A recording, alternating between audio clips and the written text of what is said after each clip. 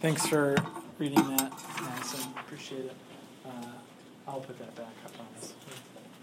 Wherever you want. As I said earlier, good evening and welcome to RUF. My name is Nick Brancher. I am the campus minister here for RUF, and I'm glad you joined us this evening. Tonight we're continuing on our series that we've entitled Songs That Shape Us in Psalm 59. That should be pulled up. That is pulled up behind me / my numbers on the screen if you want to ever text me a question about anything that I'm teaching on. It's also on the back of your handout if you got one of those. But I'll remind you that we've called this series Songs That Shape Us because that is what the Psalms are. They are songs that are meant to be sung by God's people, and as they sing them, God would effectively be giving his people words to describe him, to describe themselves, and to describe the world around them. But one of the most remarkable parts of the Psalms is how they reach even deeper than just concepts, right? They actually shape our very emotions. They give voice to how we feel in our everyday lives when we experience heartbreaks and successes and failures, desires that we have. In other words, the Psalms are really songs for specific occasions. They're words that God gives us to sing when we are feeling certain ways, designed to help us feel those emotions and experience those occasions in a way that honors and glorifies our Creator. Last week, we looked at Psalm 51, right? And we answered the question, how are we to repent? And we saw that we repent by first apprehending God's mercy, then in the freedom of knowing that God is merciful, we confess our sins to him, and finally, we turn from those sins to God, experiencing his grace anew and endeavoring after new obedience. Tonight's Psalm 59, is a song for justice. Justice and anger are not particularly popular aspects of God's character in our culture these days. The fact that he is a judge. On the whole, if God even exists, usually people like to think of him particularly as loving or forgiving. No one will usually fight you over the idea of Jesus dying on a cross because he loves us. But because we desire personal freedom and bodily autonomy, above all else, people will fight you over that same God defining what is right and what's wrong. Because our highest value in society is affirming our self-made identity, we believe if God is loving, if he's loving at all, he would never deny us something that we desire. And with no eternal standard by which God can judge anything, God becomes, at least in our minds, kind of like an old grandfather figure who simply says, pats us on the head and says, well done, I'm proud of you, of everyone and everything anything anyone does. He's resorted to this kind of benevolent old man. But here's the deal. This rejection of the God of the Bible, who actually has a standard for us to live by, it has left us with an ache and it has no cure.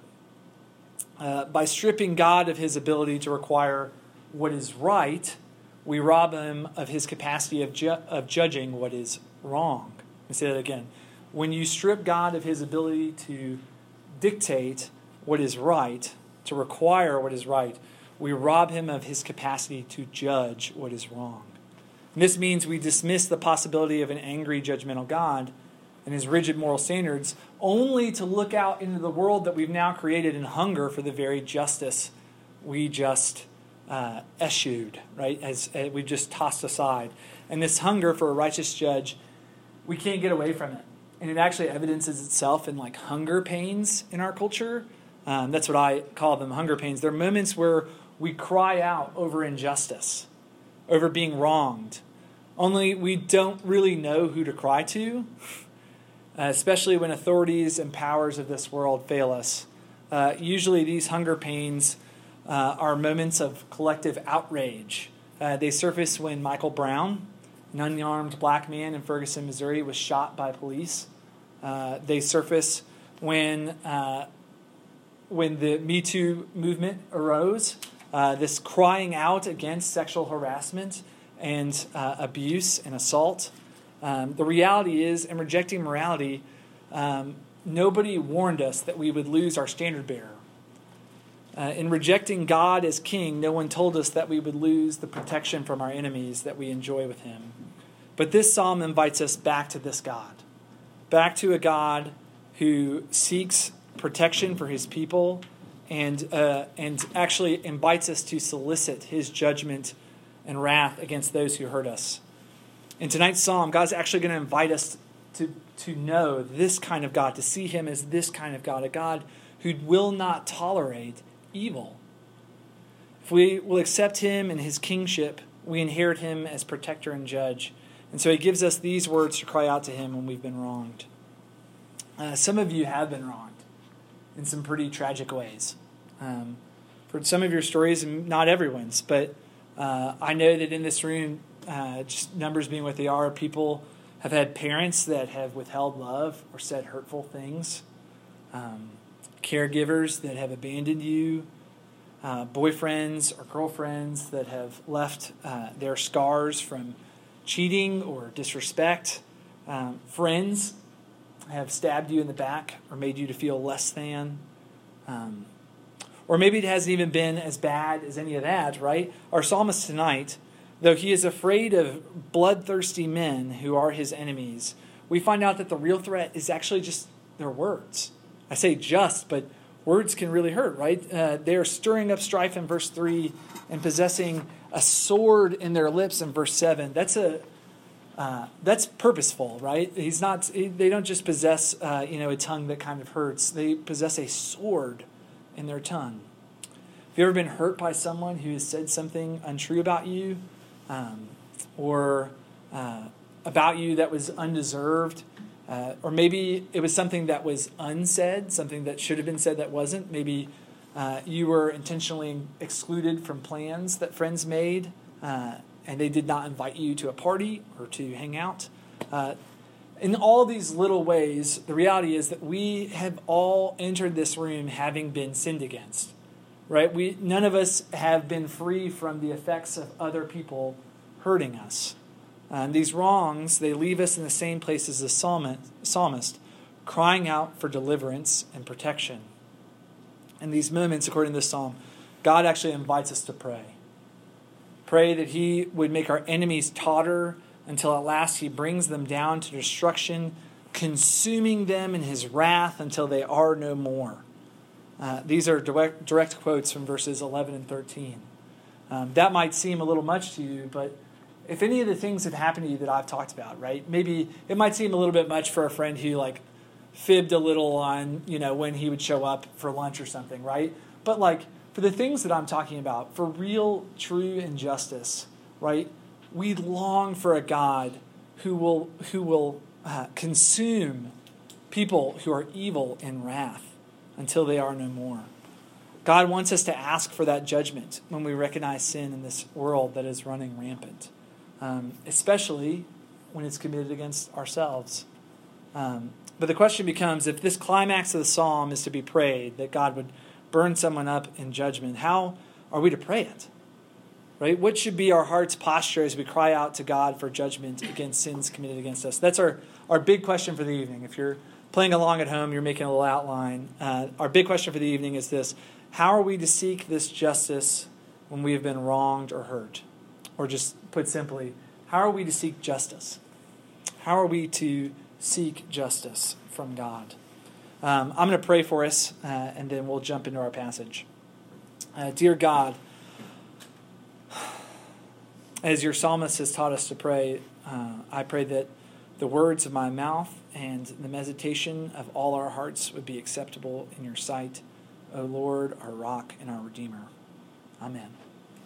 Amen. So let's dive into our passage as we attempt to answer the question, how are we to seek justice? Let's start by looking at verses 3 through 4. After a brief prayer to God, the psalmist begins to describe the situation that has birthed this psalm. His enemies, the people seeking to wrong him, are doing so for no transgression or sin on his part. Through no fault of the psalmist, these men are out to hurt him. Now, when the psalmist says that this sin is being committed against him without any sin on his part, this does not mean that the psalmist has never committed a sin, right? We shouldn't absolutize this statement in a way that makes it impossible for us to pray because we've never committed any sins, right? It's not that the psalmist is saying that he has never sinned. It's that in this particular situation, right, he is clean, or he is innocent of the wrongdoing. We know this because the author of this psalm, David, will make that assumption explicit in other psalms, like Psalm 142, where he writes, "Enter not into judgment with your servant, for no one living is righteous before you." Right? So he acknowledges, I'm not always guiltless, but it's not so much that he's better than those that he is accusing of sin. Right? He's not guiltless. It's instead that it's limited to this case, right? And it's in an essence, he is bringing his case before a civil magistrate or like a civil judge, right? And he is claiming not to be the bad actor. He is right to play the plaintiff, and he should win the case, right? And the fact that it's in our Bible means that God affirms the same thing, right? That there is a possibility that you can be hurt by someone and not have done anything wrong to them to solicit it. We can say a couple things about this idea that he says he's done nothing wrong. First, and I've said this before in our sermon on Psalm 13, so I'll try to make it brief here. It is possible for people to treat you poorly or wrong you, and it not to be your fault, right? We at least know that much from this psalm. There is a type of hyper-spiritual Christianity that says that because we're all guilty of sin, that we deserve every bad thing that comes our way. And this psalm is basically standing in direct opposition to that. When we adopt this idea that all bad things are things that we deserve, this leads to something I have titled spiritual Eeyoreism. You guys know Eeyore from Winnie the Pooh, right? It's spiritual Eeyoreism. Everything's terrible, and it's to be expected. It's God's judgment on my sin. I deserve for people to treat me like this, This is not the cry of the psalmist here, right? Hard situations in life may be God trying to sanctify you, right? It may be that when you go through something difficult, God is actually giving you something to wake you up to the reality that you are in sin or you're doing something wrong, or that you deserve some sort of chastising, his fatherly discipline, right? But other people sinning against you is definitely not from God. James 1:13 says this, that God never tempts anyone to sin. So we want to avoid spiritual Eeyoreism, but in avoiding that kind of hyper-spirituality, we should also not fall into the opposite ditch, which is spiritual pride or Phariseeism, right? Assuming that we have played no part in the fact that sin would ever be coming against us, right? And someone sinning against us. Sometimes people may hurt us out of us hurting them, right? This happens when you neglect to invite someone to a group hangout, and out of the pain of being left out, that friend tells other people that you're a jerk, right? Now, should that friend have told other people that you're a jerk? No, they should have come to you and told you that you hurt their feelings. But they didn't. But you're also not clean in this situation, right? The reality that the psalmist here can say that he has not invited this sin against himself means that there is an opportunity for people to do that. That sometimes people will sin against us because we first sinned against them. And this doesn't excuse anyone's sin, but what it does is it lets us know the correct course of action. It's not this psalm, right? This psalm is not about this kind of thing. The correct course of action here is not to pray this psalm, but instead to humbly ask for forgiveness to your friend, right? This is why Jesus gives the advice in Matthew 7 that before we confront a brother or sister about their sin, we ought to examine our own, right? Before you try to remove the speck in your brother's eye, you should actually take the plank or the log out of your own. The reality is the psalmist, though, has not fallen into either of these ditches. He has examined his situation rightly and knows that he does not warrant this attack. Right? He's not in either of these ditches. He doesn't think he deserves it, and he also doesn't think that he has done anything to solicit it. And so this actually gives our first answer to the question, how are we to seek justice? We're to seek it after examining our part of the situation, right? At least we can say this about the psalm, that seeking justice means we first start with examining our own part in the situation.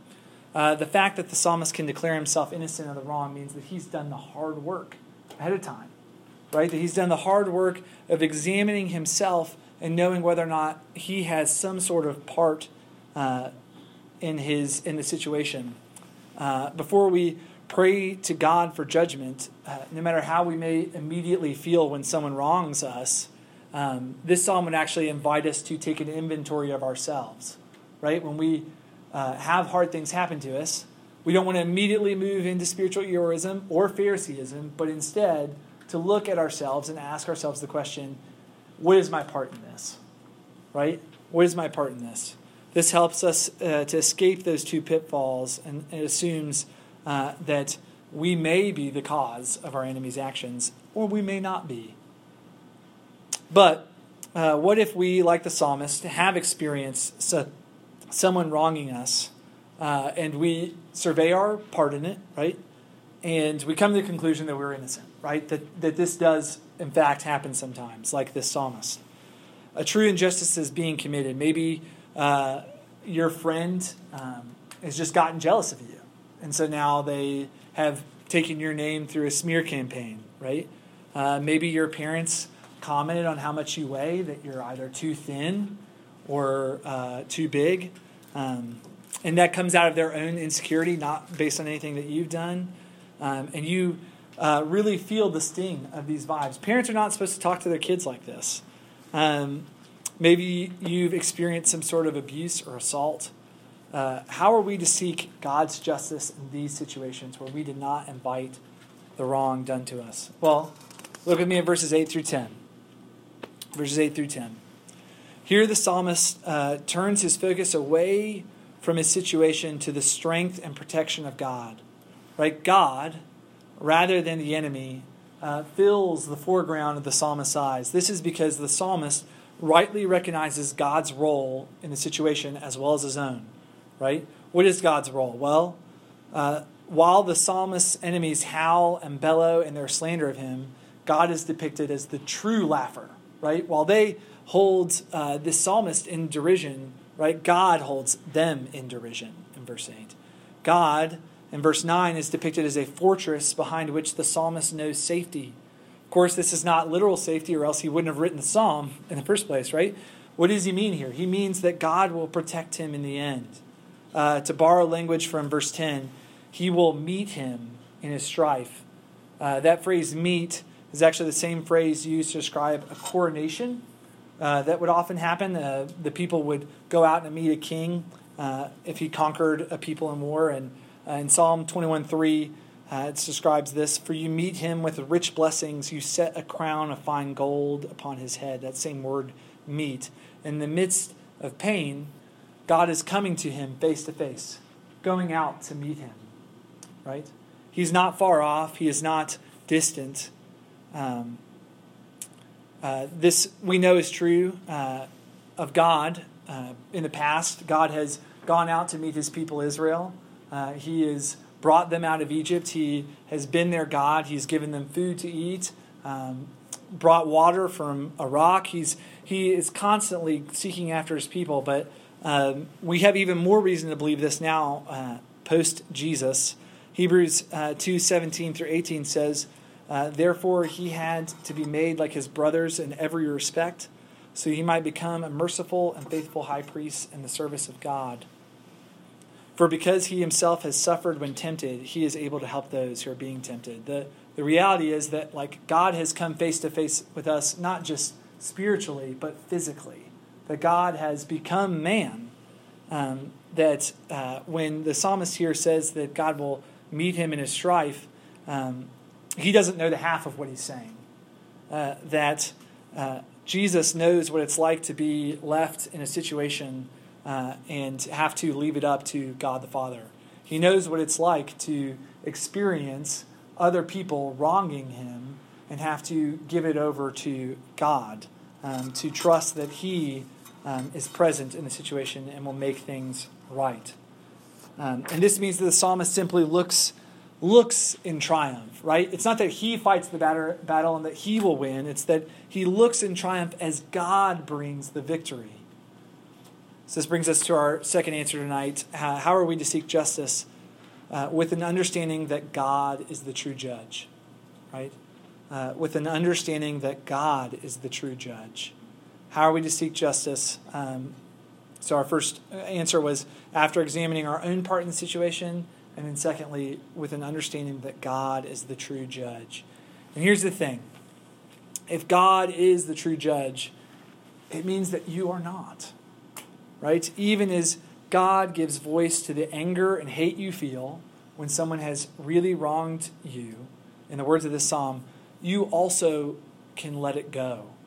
Right? Even as God gives you these words to pray and to cry out to him for how wrong someone has treated you, you also, in the same breath, as you do this, can let it go because you can entrust yourself to him as the true judge.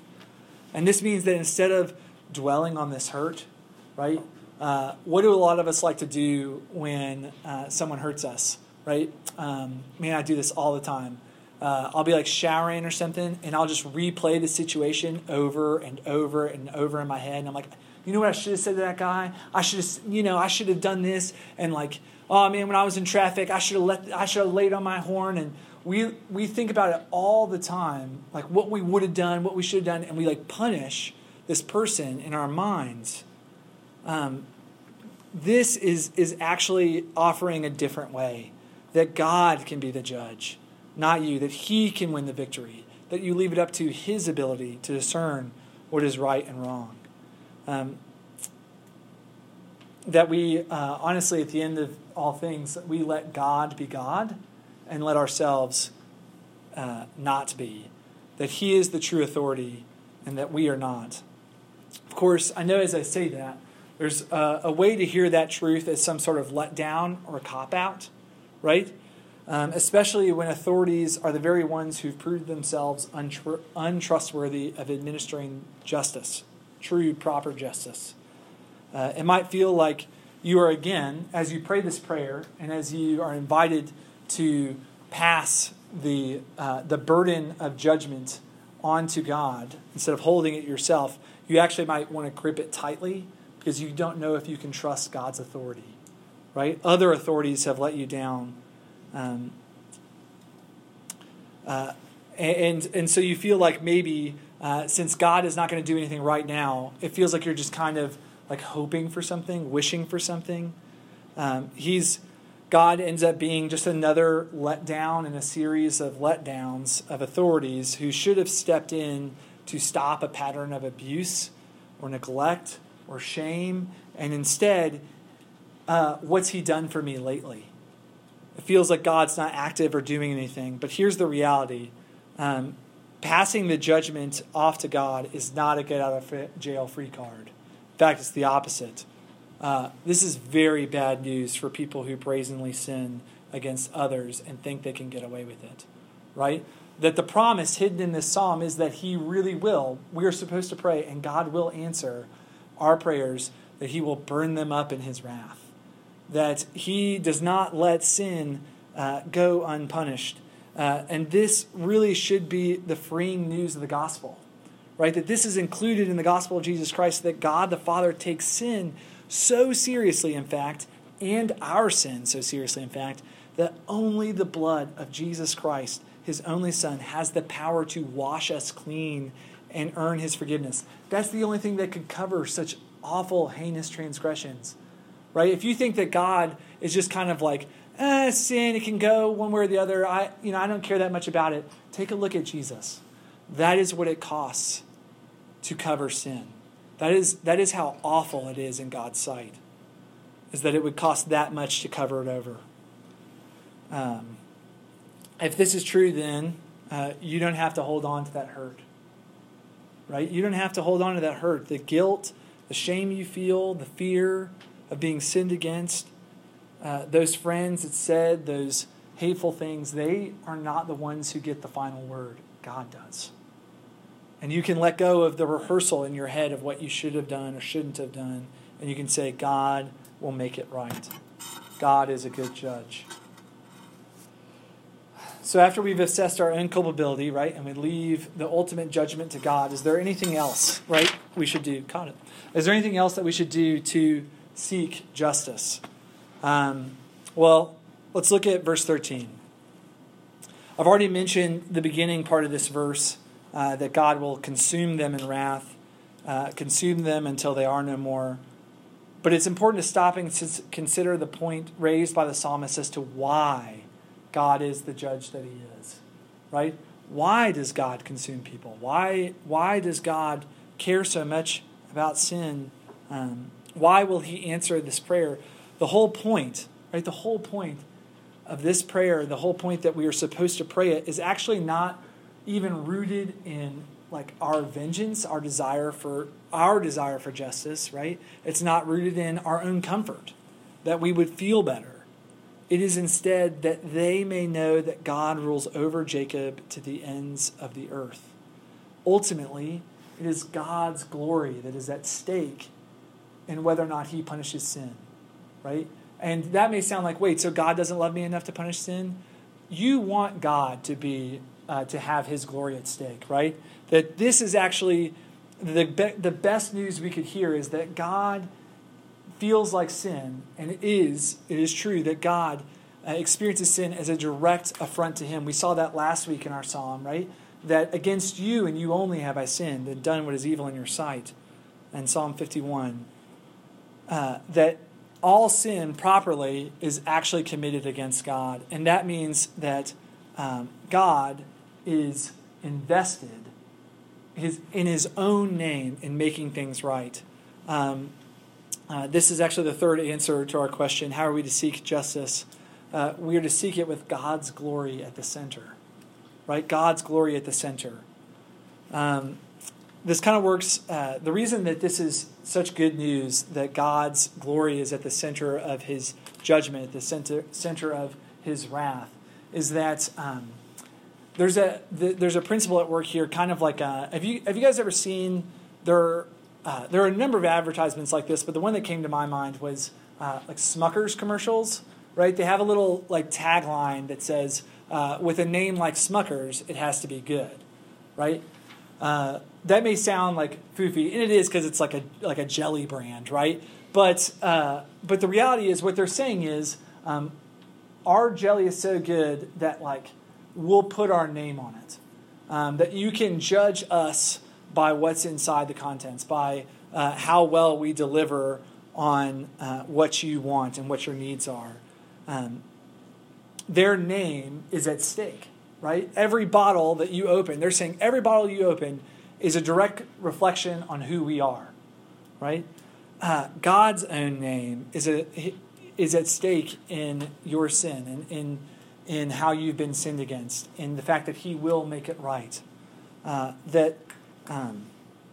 Just like Smucker's is invested in their jelly, God is invested literally in your experience of wrongdoing, right? Of people hurting you.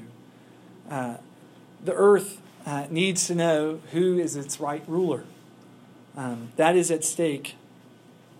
And this means that not only is it good for you to give God his place as judge, but also that with his glory at the center, retaliation and revenge are not the way forward, right? That when someone hurts us and belittles us or sins against us, it's actually not our prerogative. It is God's prerogative to see that made right. You may tell your friend, this is not inviting people to be horrible to you, right? But you can tell somebody that they've hurt you or wronged you. But at the end of the day, it's not your job to make it right. God will see to it. His glory is at stake.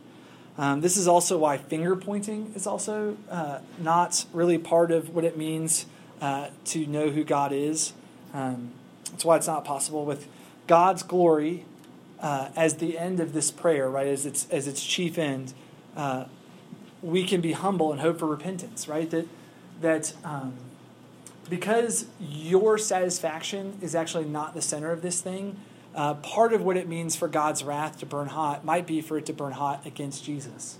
That we can hope that God's name can be made great, and that people can know that he rules over Jacob to the ends of the earth, that he rules over Israel and his people to the ends of the earth, is that we can hope that they will also be part of his people, right? That instead of hoping that we get ours, that person has to pay for what they did, we can actually hope that God's glory would be even greater manifested instead of just disciplining them and punishing them, but instead that they come to faith in Jesus and that he can cover over even their sin.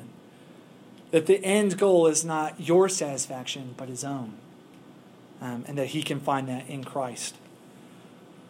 So how do we know that God will be this good judge? Right? I just said that we're to seek justice after examining our own part in the situation with an understanding that God is the true judge and with God's glory at the center. But how do we know that God will be a good judge and answer our prayer? In the fall of 2012, a college freshman named Emma was assaulted, allegedly, at Columbia University. And the guy who assaulted her was actually not expelled. He faced actually no punishment at all. 2 years later, after going to Title IX and attempting to get him removed for years, he was completely and totally acquitted. And so she did this. 3 years later, as part of her senior thesis, she actually began carrying her mattress around campus. She would take it with her to every class that she went to. Anytime she left her dorm, she would actually hold the mattress up over her head and walk around Columbia University's campus. And what really struck me as I read this news article from 2012 about this is as part of the project, this girl is not allowed to ask for help, right? But she can accept it if it's offered. And she does this as a further analogy to the burden that assault survivors can carry with them. That they want someone to help. They want someone to reach out, and they feel incapable with the system as it's in place. Here's the reality that, like, God wants to take your mattress. Whatever it is for you, whatever that place is in your life that you think, I have been wronged, that God doesn't care, that he wasn't there, that he doesn't know the pain that I've been through and is far off from it. The reality is that Jesus Christ coming down, experiencing God's wrath, right? I said this earlier, but Hebrews 2, that he experiences trials and temptations and is like us in every way, right? That whatever you think that God doesn't understand what I've gone through, he can't possibly be a good judge. We know that we can have full confidence knowing that Jesus has walked the same road that we have, that he wants to take that mattress, that he wants to be a voice for you, that he will one day come back and judge the living and the dead. And we have that confidence because he himself has secured it in his life, death, and resurrection. That he is more invested in restoring the earth and making all things new and right than any of us are. He literally has skin in the game. His blood is at stake. And because we can experience life and resurrection in him, we know that he is coming soon to judge for his name's sake. Let's pray. Lord,